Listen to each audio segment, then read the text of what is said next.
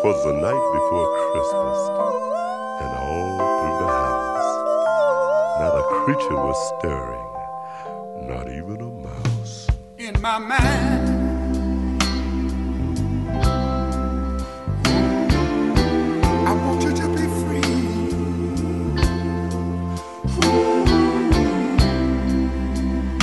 For all of our friends. What up, it's your boy, V Mark Rob, aka Showing Mad Love, aka Gordon Darks, aka PC Twitter, aka Feliz Navidad, coming from Santos El Halper, and from us here at We Should Do This Again Sometime in Hyphen Podcast Group, we just wanted to wish you Merry Christmas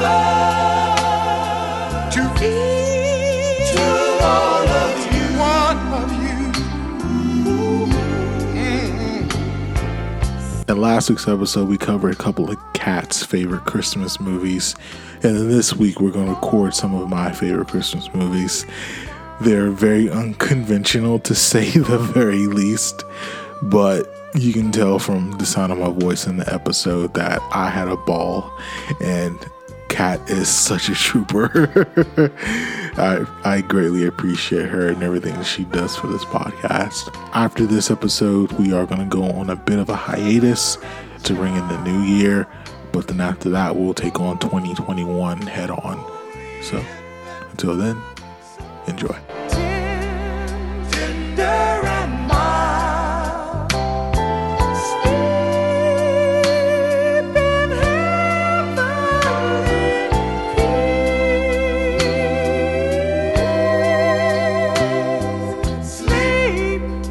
sleep in heavenly peace.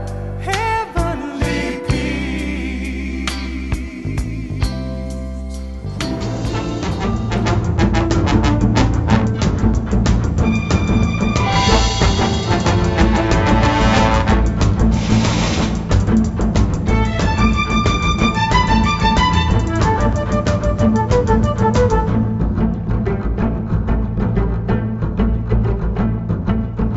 The last dope Christmas I had, I think it was like 8th grade or some shit. And Christmas Eve, I couldn't sleep. And I woke up at like Christmas Eve. Well, it was second Christmas Day. It was like, I woke up at like 3 o'clock in the morning. I just couldn't sleep or whatever. And my mom and my stepdad were still wrapping gifts. And I was just like, fuck it. They're both wide awake. I'm wide awake. And I opened gifts at like 3 o'clock in the morning. And I play like 64 until I Nice. pass out at like 5 or 6 o'clock. Well, I was going to say all that to say you open your gift whenever. It's totally fine. Oh, shit. They put Wendy on HBO Max. Yes, they did. I'm very excited. We also have a movie list of stuff that I get to show him and he wants to show me that's like longer than my leg. I hope you guys watch Jingle All the Way together. He refused to watch it with me. It's an achievement of American Christmas cinema. Did you read my review on Letterboxd? No, I have not. If it's anything less than it's an achievement in American cinema, I'm gonna be very disappointed. This might be the last episode of the podcast. The final shot of this movie is that was a great dismount. I'm not gonna read the rest right now, but that was an amazing dismount in the movie. So the final shot of this movie is Arnold being carried away from his wife and kid as he swore to spend more time with them. I mean, hey, look. Can we talk about how Arnold should still win Dad of the Year? No. This movie is not an ode to the feeling of Christmas. This movie is an ode to American capitalism, and to pretend it's anything less is, like, frankly offensive. Isn't that American Christmases, though? Yes, the rumors are true. We have received a small quantity of the action figure known as Turbo Man. I am not going to ask you people to be quiet again. Do you hear me? Now, here's how things are going to work. You will form an orderly line so that an employee can hand you a numbered ball. These balls will then be drawn in a standard lottery fashion to see who gets a dollar. If you're not one of the lucky few, we have plenty of Turbo Man's faithful pet tiger booster in stock. We don't want it! We don't want it! And by the way, in accordance with the laws of supply and demand, the new list price on each figure just doubled. What? That's against the law, buddy! I mean, maybe for a lot of people.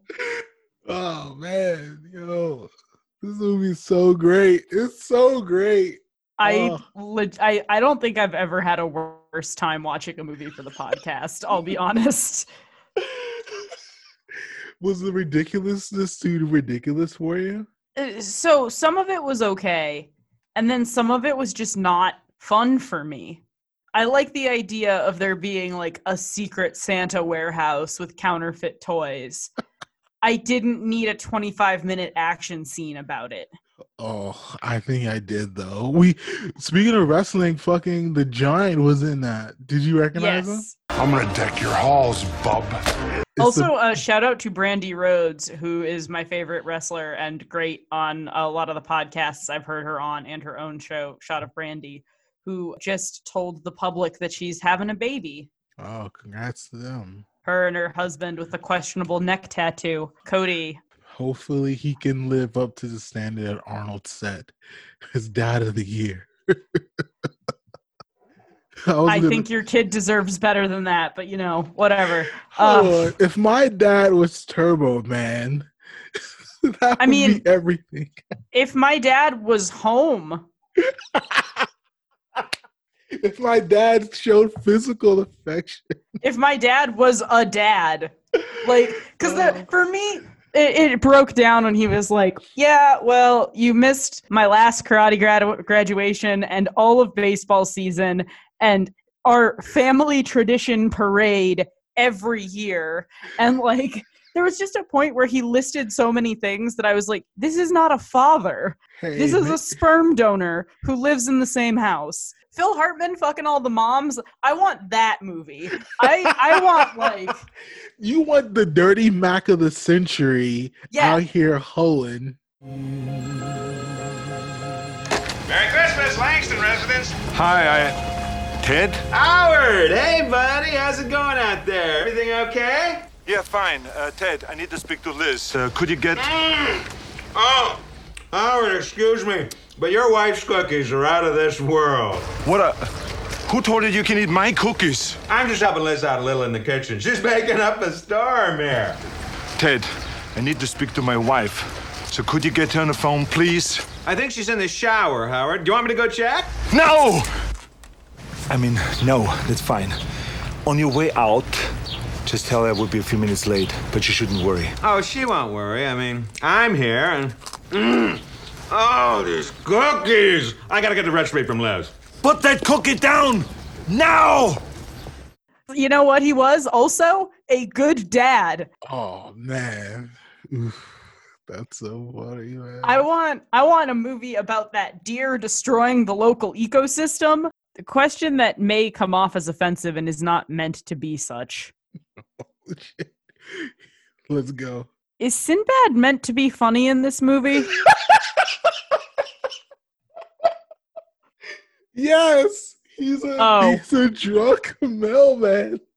Because the only time I laughed was when Jake Lloyd popped up as the drunk mailman. Oh, that was amazing. And then at which point my dad just goes, "Okay, well that's happening now." Arnold and then he goes, "Oh, it's Star Wars Kid." It took him until he was a drunk mailman for my dad to realize it was Star Wars Kid. Arnold did not want his son growing up to be a drunk black mailman. I think all white dads want that for their son. Well, I'm a pretty sure two of those things are not within his control, but one of them seems pretty solid on. Oh man, you never know. Some people just want to be mailmen. Listen, if the spirit moves you, So, yeah, I didn't mean that to be like some sort of comedic hot take, but I guess it was. The Sinbad in the 90s, Sinbad in the 90s was basically like, he's a stand-up comedian, and his stand-up comedy is fairly decent. I wouldn't go beyond decent, but his whole thing is having a clean act. So it seemed like he had a really good sense of like timing and stuff. Like, it's obvious that he's a professional. Yeah. But all of his lines were bad. Classic. And like so he made a joke about the Rodney King beatings. Yes. That like that was a thing in the 90s that black comedians were mega insensitive toward. And it wasn't even comedians, to be very honest, and rest in peace to Rodney King.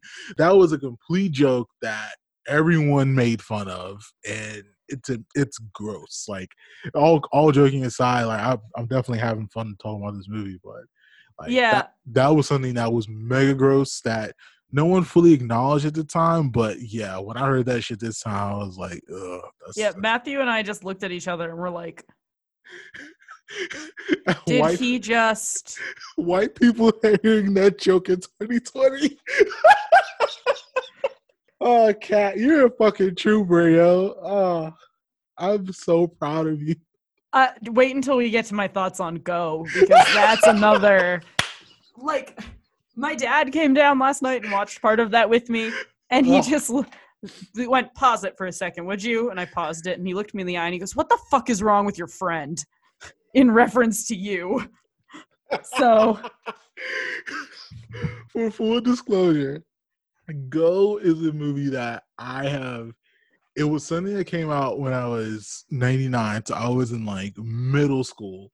Had no business watching this fucking movie. I don't think I've watched Go since probably like Vietnam. Since like 06 or 07 or some shit like that. Was it worth it?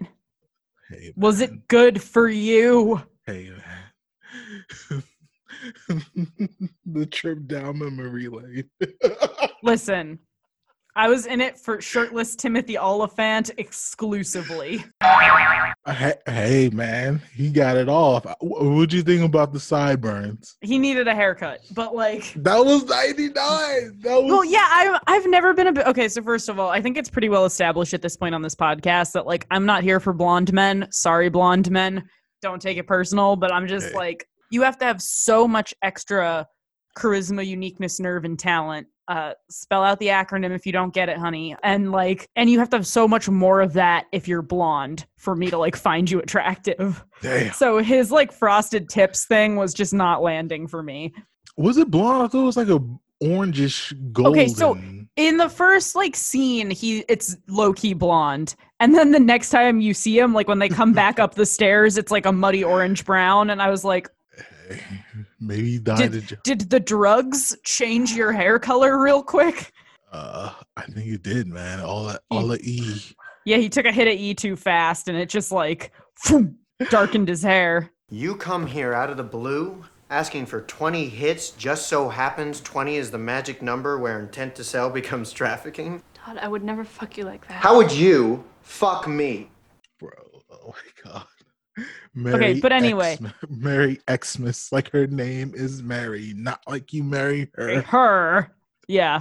All right, well, anyway, back to Jingle All the Way. Also, like, the whole action thing at the end, it was a fine action set piece, but it was way too long. Really, this movie needed a good editor, is what this movie needed. Hold on, what are we cutting out? I would say, like, each long jetpack sequence could lose 10 seconds. At least. And by the end of the last 20 minutes of the movie, that would be like half the length. I like the idea of Sinbad beating up the other guy to get in the suit to chase the kid. Great. I'm into that. I don't need 10 minutes of Arnold Schwarzenegger learning how to use his jetpack and then showboating in latex once he figures it out. Hold on. Would you not showboat in latex if you could work a jetpack? Not like that. Not by just thumping my crotch towards the camera. Big pelvic thrust. Like, I watched that movie back to back with Die Hard. Whoa. And that was the most like fucked up tonal whiplash I've ever had. I mean, bro, that is a pivot. God damn. One Christmas classic to the next. Yeah, so it's about worshiping capitalism, which is fine, except it doesn't really make a point about worshiping capitalism. Like, worshiping capitalism is still the answer. Worshiping capitalism is the thing that brings the family together. It's not making any meaningful commentary on it because Phil Hartman has just been worshiping capitalism longer. It doesn't. You're right. Jingle All the Way is kind of a dystopian hellscape. Even if you take out the neglect aspect. And like, I don't dislike Arnold trying to do comedy. I don't dislike like the Rita Wilson and the weird creepy tension with the neighbor next door. Like, I don't dislike the neighbor next door. I don't dislike the kid being like, you should get a divorce. It did wonders for my dad. That was excellent advice. So many of these aspects almost work. That the fact that the script is so bad and is literally just like, have you considered capitalism in America? It's like very... Did you notice that all of my like Christmas movie picks were about like love and community togetherness, and yours are about violence, drugs, and toys? Yes. Kat, you got it. You've hit the showing mad love childhood. You're absolutely on it. I'm so proud of you. You've done the work that a therapist would get paid to do. I'm very happy that you. I'm just there with my little archaeologist brush, brushing off layers and layers of the last 20 years until I get down to the little.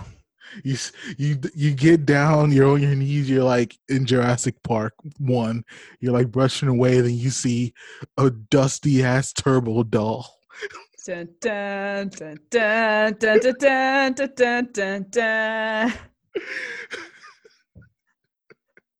Marcus, what is this toy gun that I found? One of my favorite scenes in Jingle All the Way, the payphone scene. Those are my cookies. Those are my cookies. Put the cookie down. That is the only thing I actually really knew about this movie going into it.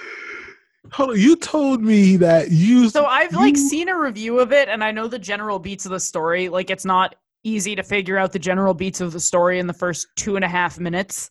By the time he goes, I didn't make it about the karate graduation, it's pretty obvious where this movie's gonna go. Oh, man. Okay. Did you know that he will be Turbo Man at the end? Did you know that? Yes.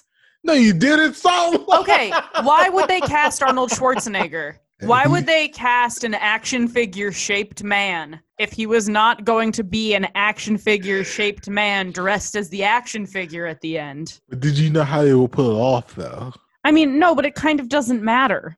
I did enjoy watching Booster get the shit kicked out of him, though. Fuck Booster. I completely forgot that happened. It was so funny. This is a similar issue to what I had with Hook, where it's like, seems to be every 90s kids movie. Yeah. Is like, Dad works too much. I never see him. I wish my dad was cool. And by the end of the movie, he's like, wow, my dad is the cool thing I always wanted this whole time. And now Bob Hoskins or Phil Hartman is way less appealing to me, or Dustin Hoffman, or way less appealing to me, problematic figure, Dustin Hoffman, are way less appealing to me than my old dad. Kat, you have figured out the puzzle of what it means to be an 80s baby growing up in the 90s. Yeah, and I'm good. I like my complex animated narratives from Pixar that allowed me to think critically about cinema since I was too small. That's the thing. That's legit, kind of coming out of Reagan and 80s, and when Republicanism was at its pop culture height. Fathers slaving away for the machine. Have I ever just being latchkey kids? Okay, so before we get off Jingle All the Way, even identifying what you kind of see in the movie and me kind of confirming your suspicions of kind of what it is to be a kid, of the 90s, and I seeing characters like Arnold be a terrible dad, but then us kids be like, well, that's pretty much the norm. Yay. Like, and that's what I want more specifically. Like, that's the thing that's more upsetting to me is they're like, what did my review say? He promised to spend more time with his kids and then got carried away by a throng of people that he didn't know. So he didn't have to spend time with his wife and kids anymore. I mean, hey, man. Do you think, though, and maybe this is like super difficult to even kind of answer, do you think that if you were of the 80s, like, you would see the vibe in that kind of way? I think the issue is that, like, by the time I got to the vibe, it had been a vibe for so long, it wasn't like a vibe anymore. Like, I'm familiar with the vibe. The vibe, by the time I was, like, a kid, this was the TV vibe. This was the after-school special vibe. Yeah. This was, like, Roly Poly Oly had an episode about the dad working too much. It was so omnipresent by the time that I grew up that the idea of it being a thing, like, I could understand if it was the first time that you saw it. Yeah. Or even like the 10th or 15th, but at a certain point, like, kids aren't stupid. I would hope that they would notice, hey, this movie's also about the dad being a workaholic bitch. What happened? And then the dismount, he completely forgot about his wife for Christmas.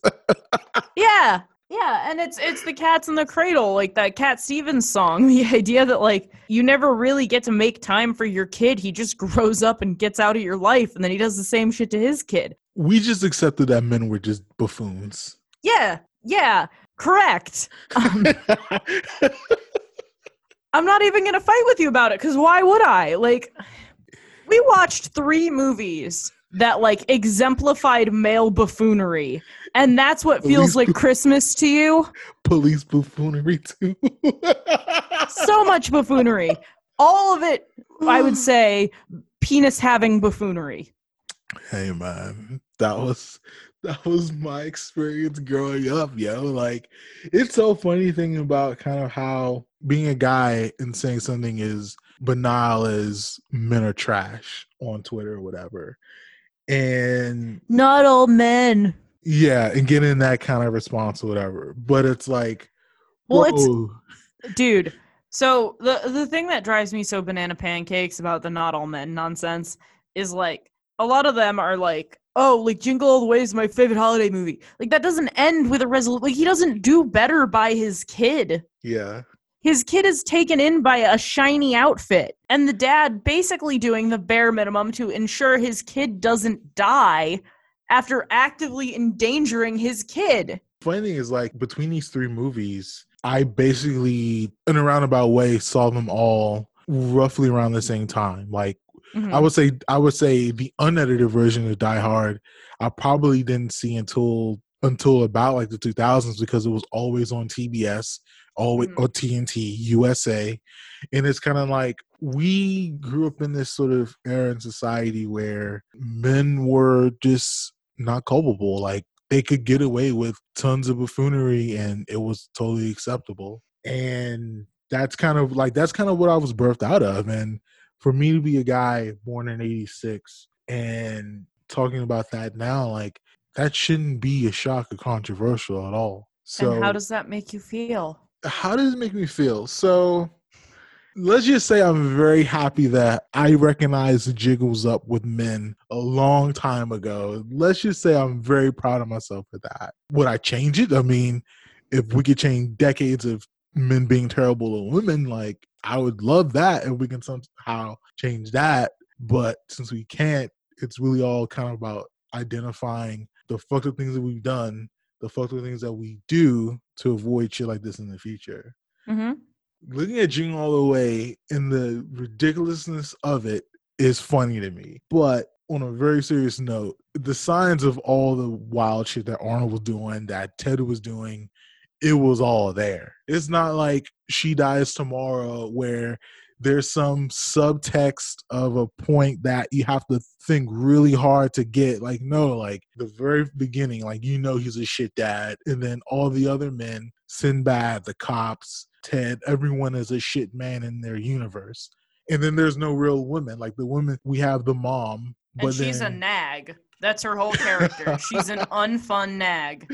She's a nag. She's Like, does she do anything else I'm forgetting about? I think she's just a nag.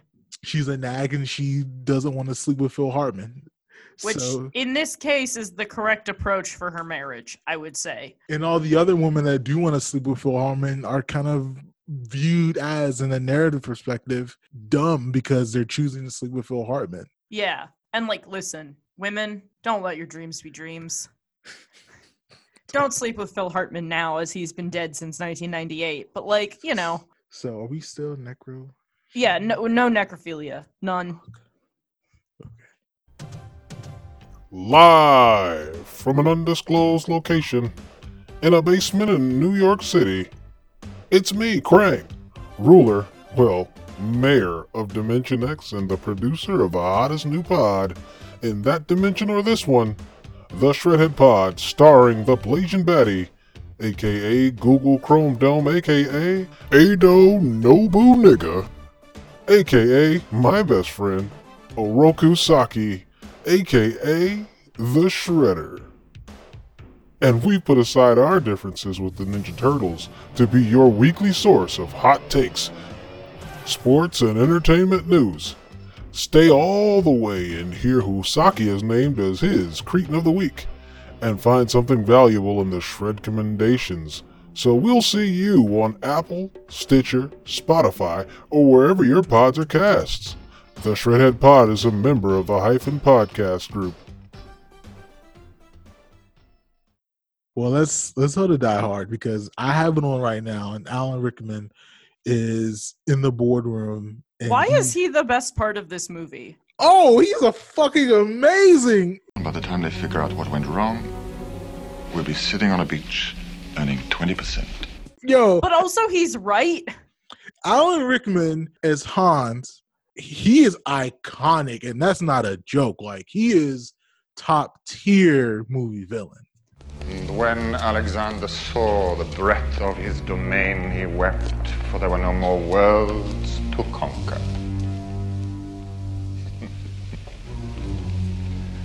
Benefits of a classical education. He's right. Amazon, pre-Amazon, is a bad idea. Amazon during Amazon is a bad idea. He's fucking He's right. I don't like the way he goes about it, but he's correct. Bro, he was a fucking menace in a suit, yo. It was Yeah, fucking great. no, I could listen to him talk about the suit he was wearing for like hours. I was like, Queen, go off. Oh, man.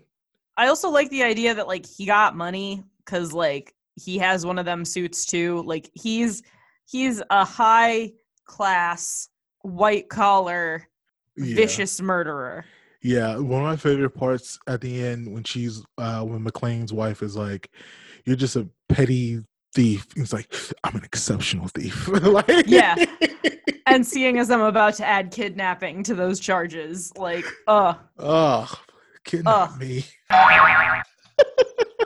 Throw me off a building. Yes, please. I'll catch you. Don't worry. Don't even worry about it. It'll be fine if I don't land. And you know the funny thing about 80 suits?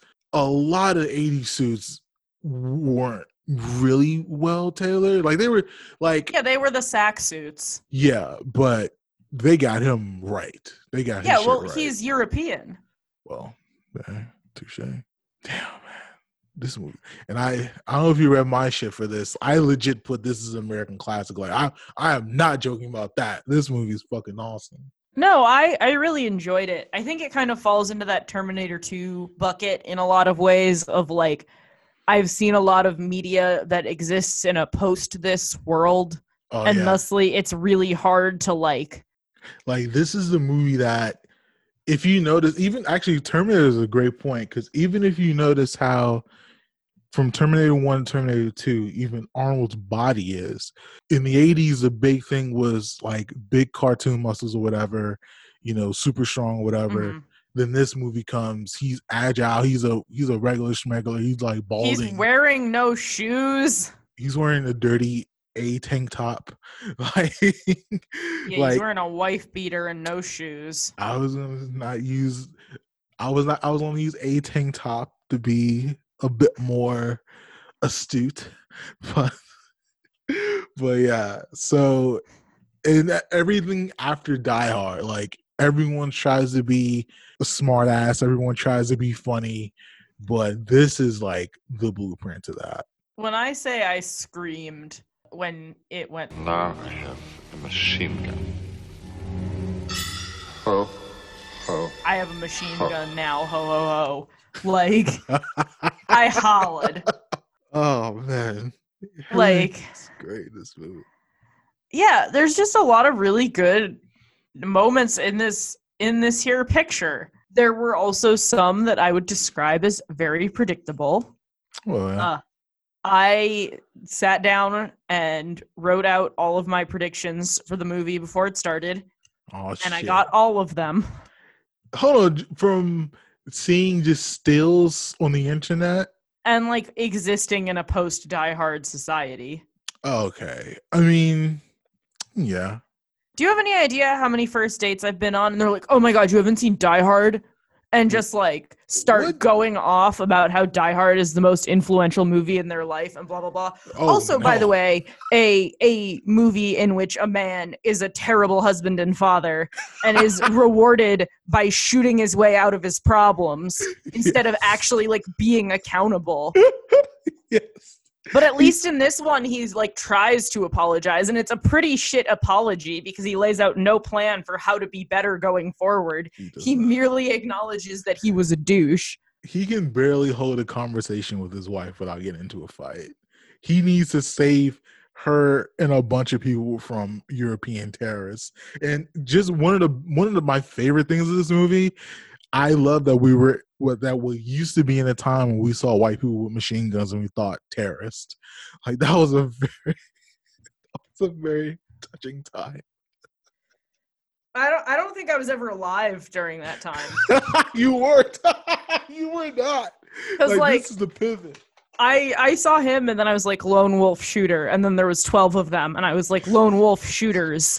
Lone wolf shooters. Jeez. It's the Lone Wolf Shooters Club, guys. Jesus Christ. I don't know if you've heard, but the system has really like let down white men recently, and like it's so hard to be a white man in a time when their rights are being viciously stripped away from them. We should try to make the country well again. I don't know if that's really catchy. Okay, so like let's be honest, though, Bruce Willis's character in Die Hard, 200% Trump supporter. Like, I'm sorry, I don't make the rules, but, like, I'm right. Because he wants his guns. I bet he's, like, a 1.5 issue voter. And he's like, I want my guns. I want more police funding. Like, he's a cop. Well, he's a fucking New York City cop. He wants his guns and he wants his funding. He wants a pension so he can retire when he's 46 and get paid more as a retiree than he ever got paid on the force. And he wants to be able to shoot his wife and children whenever he so... Whoa! Jesus Christ. Like, he's not going to have a breakdown and resent her for getting a job at a company that, like, fucking grabs terrorists by the lapels and goes, kill me, rob me. Like, come on. The money they had in Nakatomi Plaza is equivalent to $1.4 billion today. Like, that's fucking insane.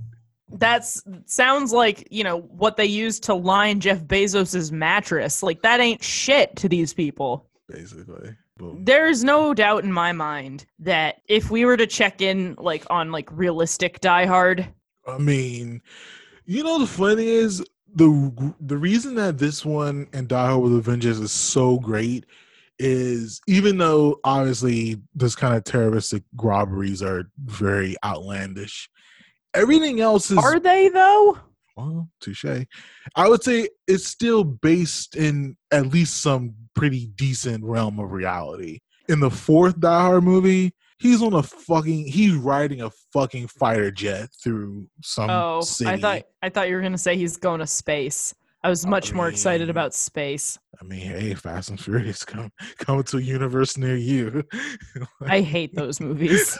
No, did you like any of them? I've only seen like 1, 3, 5, 6, and 7. I think. 1 and 5 are great. Maybe I missed some things by skipping like half of the movies. You didn't miss very much. But like, I don't know. There's only so many times I can get excited when I hear like, and then it just kind of. So dragging you safe through a city in Brazil doesn't float your boat. I mean, no. It's so funny you've brought up all this shit about being an 80s baby and a 90s kid. They all grew up to make those fucking movies. But guys are talking about Die Hard on the first day? That's pretty wild, man. It's either that or Pulp Fiction. Oh, oof. Shout out. Oh, so you like movies? I would much rather talk about Die Hard than Pulp Fiction on the first date. If I go out with someone, even if it's just like as a friend, and I come back to their apartment and they've got like either a Pulp Fiction poster, really any Nolan movie poster, or like even honestly like a Die Hard poster, I tap right out. Die Hard is a really aggressive poster. And after seeing Die Hard, I still believe that's correct. That is, it's a good movie, but tapping out of the male entitlement that movie continues to promote. Yeah. Still feels like the best and authentic course of action for me. Like, and listen, hey, I'm not trying to say that if you like Die Hard, you're bad. I liked Die Hard. I'm not trying to say if it's your favorite Christmas movie, you're bad. I mean, you're wrong, but that's okay. And like, it's your favorite. It's my favorite. I didn't say it's the best. I said it's my favorite. It's a big difference. Yeah. And you're wrong, and that's okay. And, hilarious. But like, what does he do that's nice for the wife? I mean, like, obviously he saves her life. Like, that's great. But like, he saves everybody else's life in there too. He could have gone walking off to the sunset with the blonde guy that Coke Bro was fucking, and it would feel just as earned to me. Can we just talk a second about the powerhouse that is Ellis?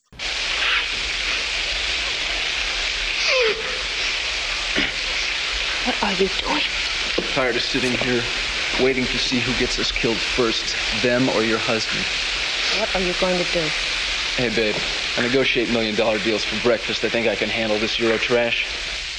Hey, frickin' talk, huh? Why doesn't he ever act like he's on cocaine though? Is he just like so depressive that like cocaine just keeps him upright? Like, hey man, bro, it's so fun. I never did a bump, but I've seen people after they've done bumps and they look very Ellish like. So yes, but he seems decidedly low energy until all of a sudden he's like, until he powers up. Yeah, and then he pretty much immediately gets shot. Like, hey, it's the coke. It's the cocaine. It took 8 hours to enter his system fully, but when it did. Hey man, this shit's jumping off. To answer your question, what good thing that McClane ever do for his wife? The funny thing is, it's before the movie even happened, is that he didn't handcuff her and he let her follow her dreams to make money in LA with Nakatomi. Right, but they like still had a fight. Oh yeah, but I guess I'm being kind of tongue in cheek, but like the best thing he did was just like letting her go. Right. So that's not much. Well, yeah, it's not much. Yes. And like, yeah. But hold on. So instead of the Die Hard movie poster, do you remember the shoot the glass scene? Yes. And there's a shot of Alan Rickman looking like a fucking beast shooting the fucking machine gun. And he doesn't even look like he's a maniac. He just looks like I gotta kill John McClane. And he has this stern look on his face that like, I need to get this shit done. What if they just had just that picture on their wall of Alan Rickman letting the SK go? Shoot the glass. If they had the picture of the anti-capitalist terrorist looking like a snack on their wall, I would be much more inclined to party down with them. Oh, you like Hans too? Oh, okay. Oh, wow. You're really into like the destruction of mega conglomerations and acknowledge that mega commerce is destroying our infrastructure and like economic system. and that like bottom lines don't matter more than human lives. You like this suit too? Oh my god, that tie. Jeez. Oh wow, you're into good tailoring? Oh my god, tell me more about that. Oh my. Hans the God. That's all this Alan Rickman, rest in peace to the God. Like, it's so funny. I saw him in a play once. No fucking way. How Yeah. Yeah, he was really good. So seeing him in the play was the thing that made me realize I needed glasses. You couldn't see? Nope. Oh, how young were you? 14, 15. He was very good. Play was called The Seminar. Hamish Linklater and favorite of the podcast, Jerry O'Connor, were also in it. And it was really good, but like probably not great for me as a 14-year-old to have been seeing. What was it about?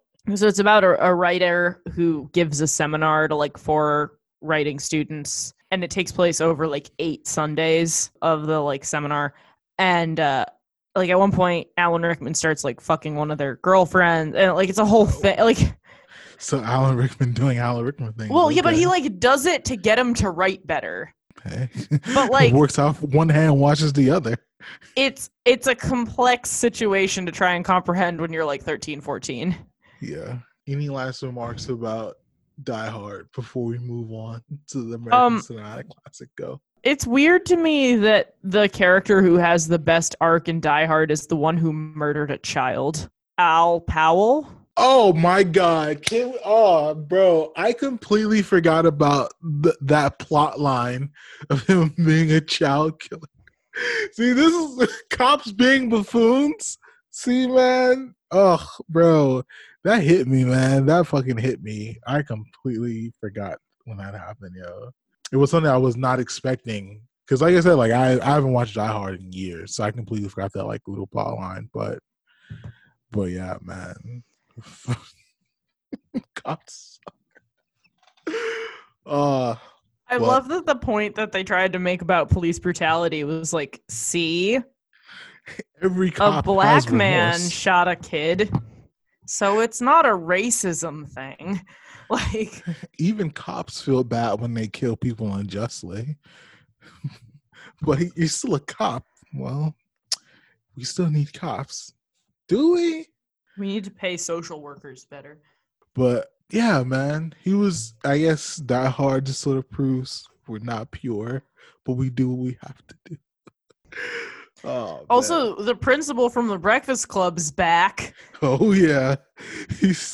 I had the strongest visceral gut reaction to seeing him. Oh man. Like, all of a sudden, like, my eyebrows went down, my whole face like clenched for, like, we were closed for business. Like, this guy is a fucking 80s staple, yo. He's unavoidable. I hate him. I'm not gonna tell you not to. I hate him. No good, very bad, don't do it. He's always a jerk off, yo. He's always a jerk off. Hey, what's up, y'all? It's Malachi. And this is Alejandra. And you're sitting on the couch and your life is passing you by because you're not watching Insert Name Here. Catch us Wednesdays at 8 p.m. on Facebook, Twitter, and YouTube. And if you missed us, you can catch us on Friday on Spotify and Amazon. Yeah, Obvious Nonsense Gang Gang. Hyphen Podcast Squad. You never take us down. All right, so we have to move to your favorite movie of the night. Go. Yeah, favorite. Yep. So I will just say that I actually think the last 2/3 of this movie, especially the last third, really fucking good. For Go? Yeah. Okay, let's think about this logically. She's either alive or she's dead. Fine. If she's dead, there's nothing we can do about it. If she's alive, the guy who had that gun, who looked like he really wanted to shoot her, he probably did shoot her. So, even if she's alive, she's dead. Exactly. Okay.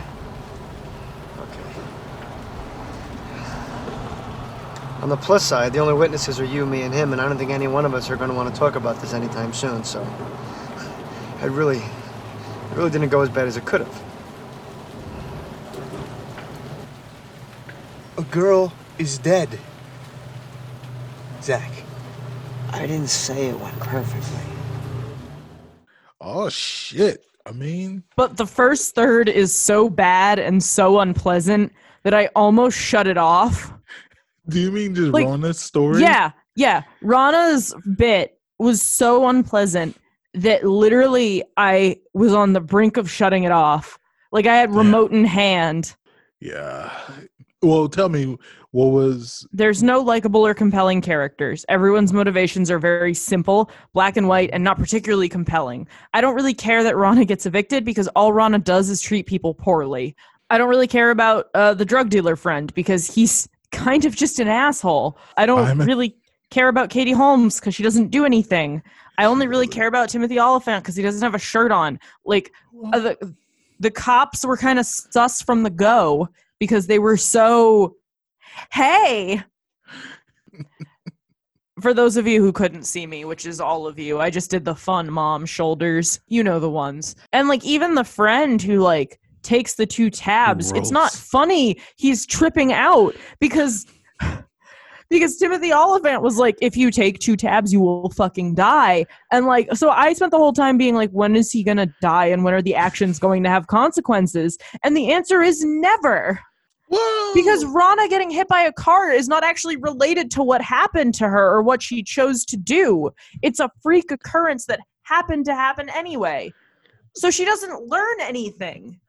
I mean, I think that's the whole point of this movie, though. Like, there's no lessons in this movie. Yes, there fucking is. Oh, shit. Would you...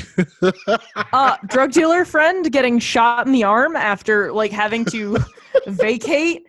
The 2 gays teaming up to cut their mutual, like, fuck buddy's hair because he was lying to both of them worse than they were lying to each other and becoming closer with each other through that. The undercover cops having to sell Amway because they, like, aren't making ends meet doing cop shit. Like, there are so many more interesting and compelling narratives and lessons to be learned, or at least consequences to be had in this movie than what they chose to concentrate on in the first third. I think, though, I don't think you can introduce the other stories without Rana's story first, though. Make it more interesting then. Or not even more interesting, but, like, this is the first third of your movie. But I think it's one of those things where for her character, I think the whole purpose is not necessarily if you like her or not, but I think that's just what the writer's commentary on what that generation was. I pitch a counter argument. Don't follow Rana, follow Katie Holmes. You know what I like about you? And it's not your face. You're only medium cute. But I think it's... I don't know, you're the first non-fake person I've met here. It's kind of nice. Professional curiosity, what are you on? I'm serious. So am I. What are you on? Ginseng and Dexatrim. You know what I like best about Christmas? The surprises. I mean, it's like you get this box, and you're sure you know what's inside of it. You know, you shake it, you wait, you're totally convinced you have it pegged. No doubt in your mind. But then you open it up, and it's completely different. You know, wow, bang, surprise. I mean, it's kind of like you and me here, you know? I'm not saying it's anything it's not. It's just... Come on, this time yesterday, who would have thunk it? Make the first story about her just hearing updates from Timothy Oliphant and then them having to go to the rave. Or you know what? I take it all back. Make it about Timothy Oliphant, honestly. I think that's much more interesting. I like his character. I think kind of the nihilistic kind of, we're really just sort of getting by. The kind of young adults of that era, I think it is pretty well channeled in who Rana was. Like, you call her Rona, it's Rana. Like, I think it's pretty well channeled in her character. But I don't necessarily disagree with you in the fact that if you're watching this movie and you're trying to get into the movie, are you really sort of engrossed or enchanted or even it's such a halfway steep, liking her? You don't even need to like her. You just need to be interested. Yeah. And like when she got hit by the car and was presumed dead, I was like, okay, well, she's not going to have to make rent. Like, that was it. That was like all I got from the first third of her story was like, great. So that's how her arc ends. I mean, like, she limps away in the end. Well, right, but like the fact that her dying was like, oh, well, that does solve all her problems is like maybe not how you should be thinking about one of the 3 protagonists of your picture, I might argue. Hey, we've all been there before. I was like, oh, well, solves her shit. Like, next story. Like, legitimately, I was like, this is the best possible outcome for Rana.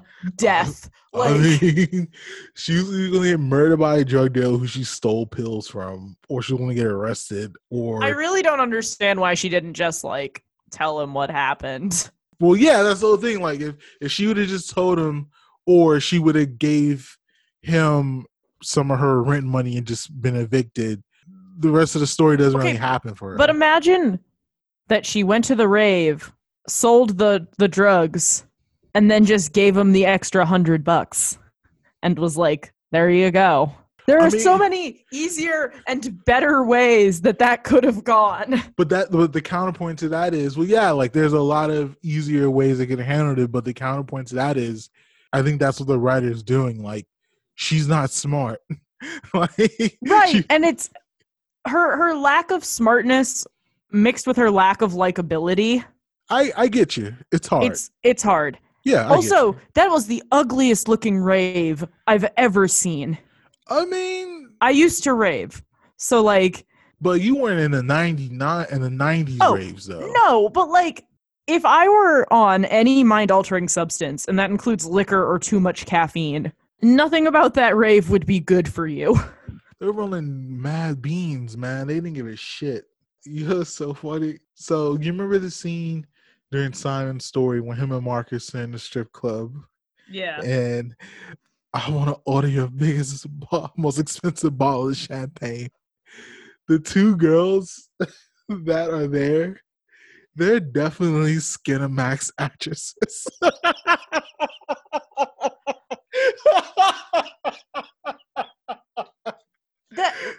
That whole story is a much better story of like idiocy and debauchery. Oh, yeah. Because the characters are, at least one of them is likable or interesting. It had mad flashbacks. I will just say though, did I scream when fucking what's her name showed up in the 3rd act? When Jane Krakowski showed up? Yes. Yes, I fucking did. You weren't expecting that ass to pop up, literally. And she looked hot. Oh, man. I wanted more of those stories and less of the Rana thing. I think just her thing is just we're in a fucking train ride of just fucking wildness. I also feel like they knew hers was the most like mundane and boring. Yeah. And they didn't want to be accused of having like a mundane and boring middle. Yeah. So they put hers first. Like if you do Simon's story first and you do her story and then the last story, there is kind of a lull there. I would say that definitely. I mean, there's almost part of me that's like, start with the gay couple and work backwards. Like, obviously, you'd have to then put the 3rd with like the breaking down of the door into Todd's apartment. Yeah. Like that would still have to go in the 3rd act, obviously. But that to me is much more interesting. You know, we have the story about his rotten night. The stories about the same rotten night in California, bookending the story, just order switched. So we see who got hit by the car, why they got hit by the car, how Simon's story wraps up. So did your dad watch the whole thing with you or just part of it with you? Nope. He left after Tay Diggs swore a lot. Oh shit! Well, that's actually a pretty good thing because he missed the 3-way.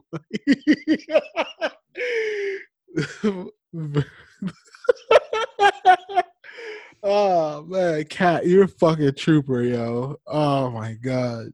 Audience, I know you can't see me, but I'm very solemnly nodding. That was a fucking bullet to dodge, boy. Yeah, thanks for the warning on that. Really felt like Christmas up in here. Hey, I didn't know your dad would be watching Go with you. He watches most of them with me because I have to watch them in a public space.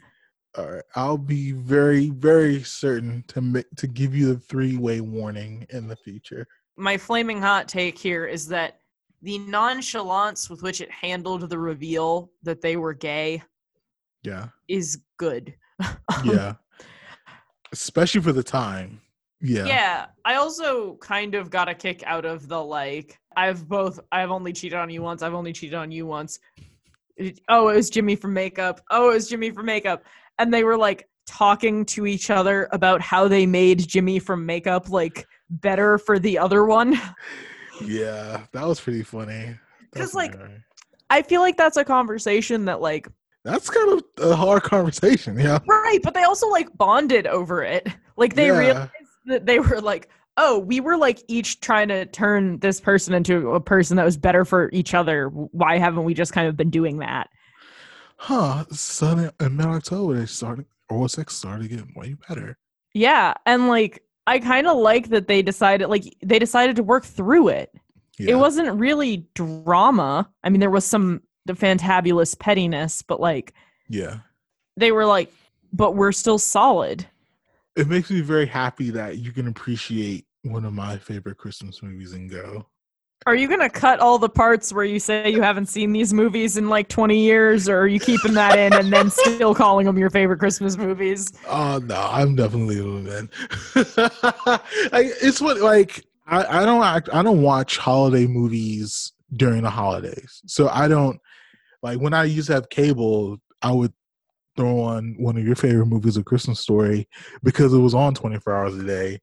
But I wasn't going out of my way to oh yeah, I need to watch this at least. I have the tradition of watching this once a year. I never really did that, honestly. And, that's fair. And the funny thing is, if they weren't running Christmas Story 24 hours a day, I wouldn't go out of my way to watch that either. Actually, funny, I haven't had cable since 2017 maybe, and I don't even think I watched it even on that Christmas, so I don't remember the last time I actually watched it. But I love these movies because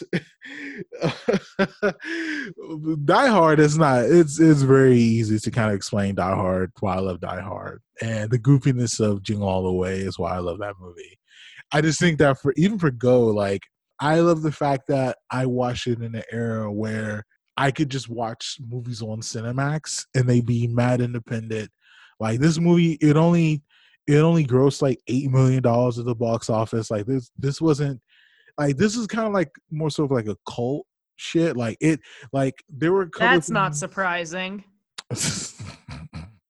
I mean, you can't pull this on TBS, it's not the business, but yeah, you'd have to cut the whole plot. I mean, hey. And the funny thing, I think they even tried it once on cable, but there's a ton of just B movies, C movies, D movies that from growing up on Cinemax, Stars, just a bunch of just movies I just caught that kind of forgotten. It really kind of got me back to thinking of all those dozens upon dozens of movies that I would just sort of catch, 3-star movies, 2.5-star movies, and just watch and just fully appreciate the art of just making movies. And so Go is kind of that for me. Go really reminds me of that time. That's fair. And like I said, 2/3 of this movie are a 4-star movie. It's just the first third. I got a headache trying to enjoy it.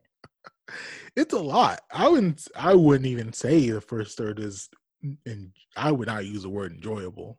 I feel like they really just sat down with everybody in that first third and went, all right, Timothy Olyphant dismissed. Everyone else, use as little charisma as possible.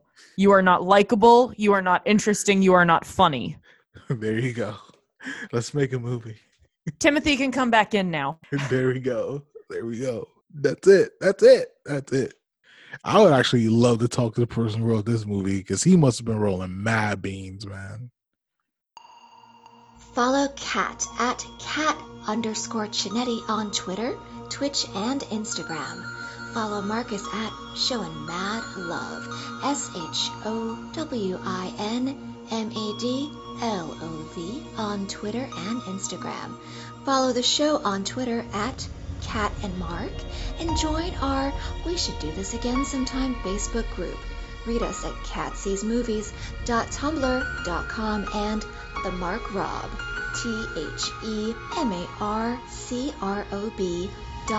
TheMarkRob.wordpress.com.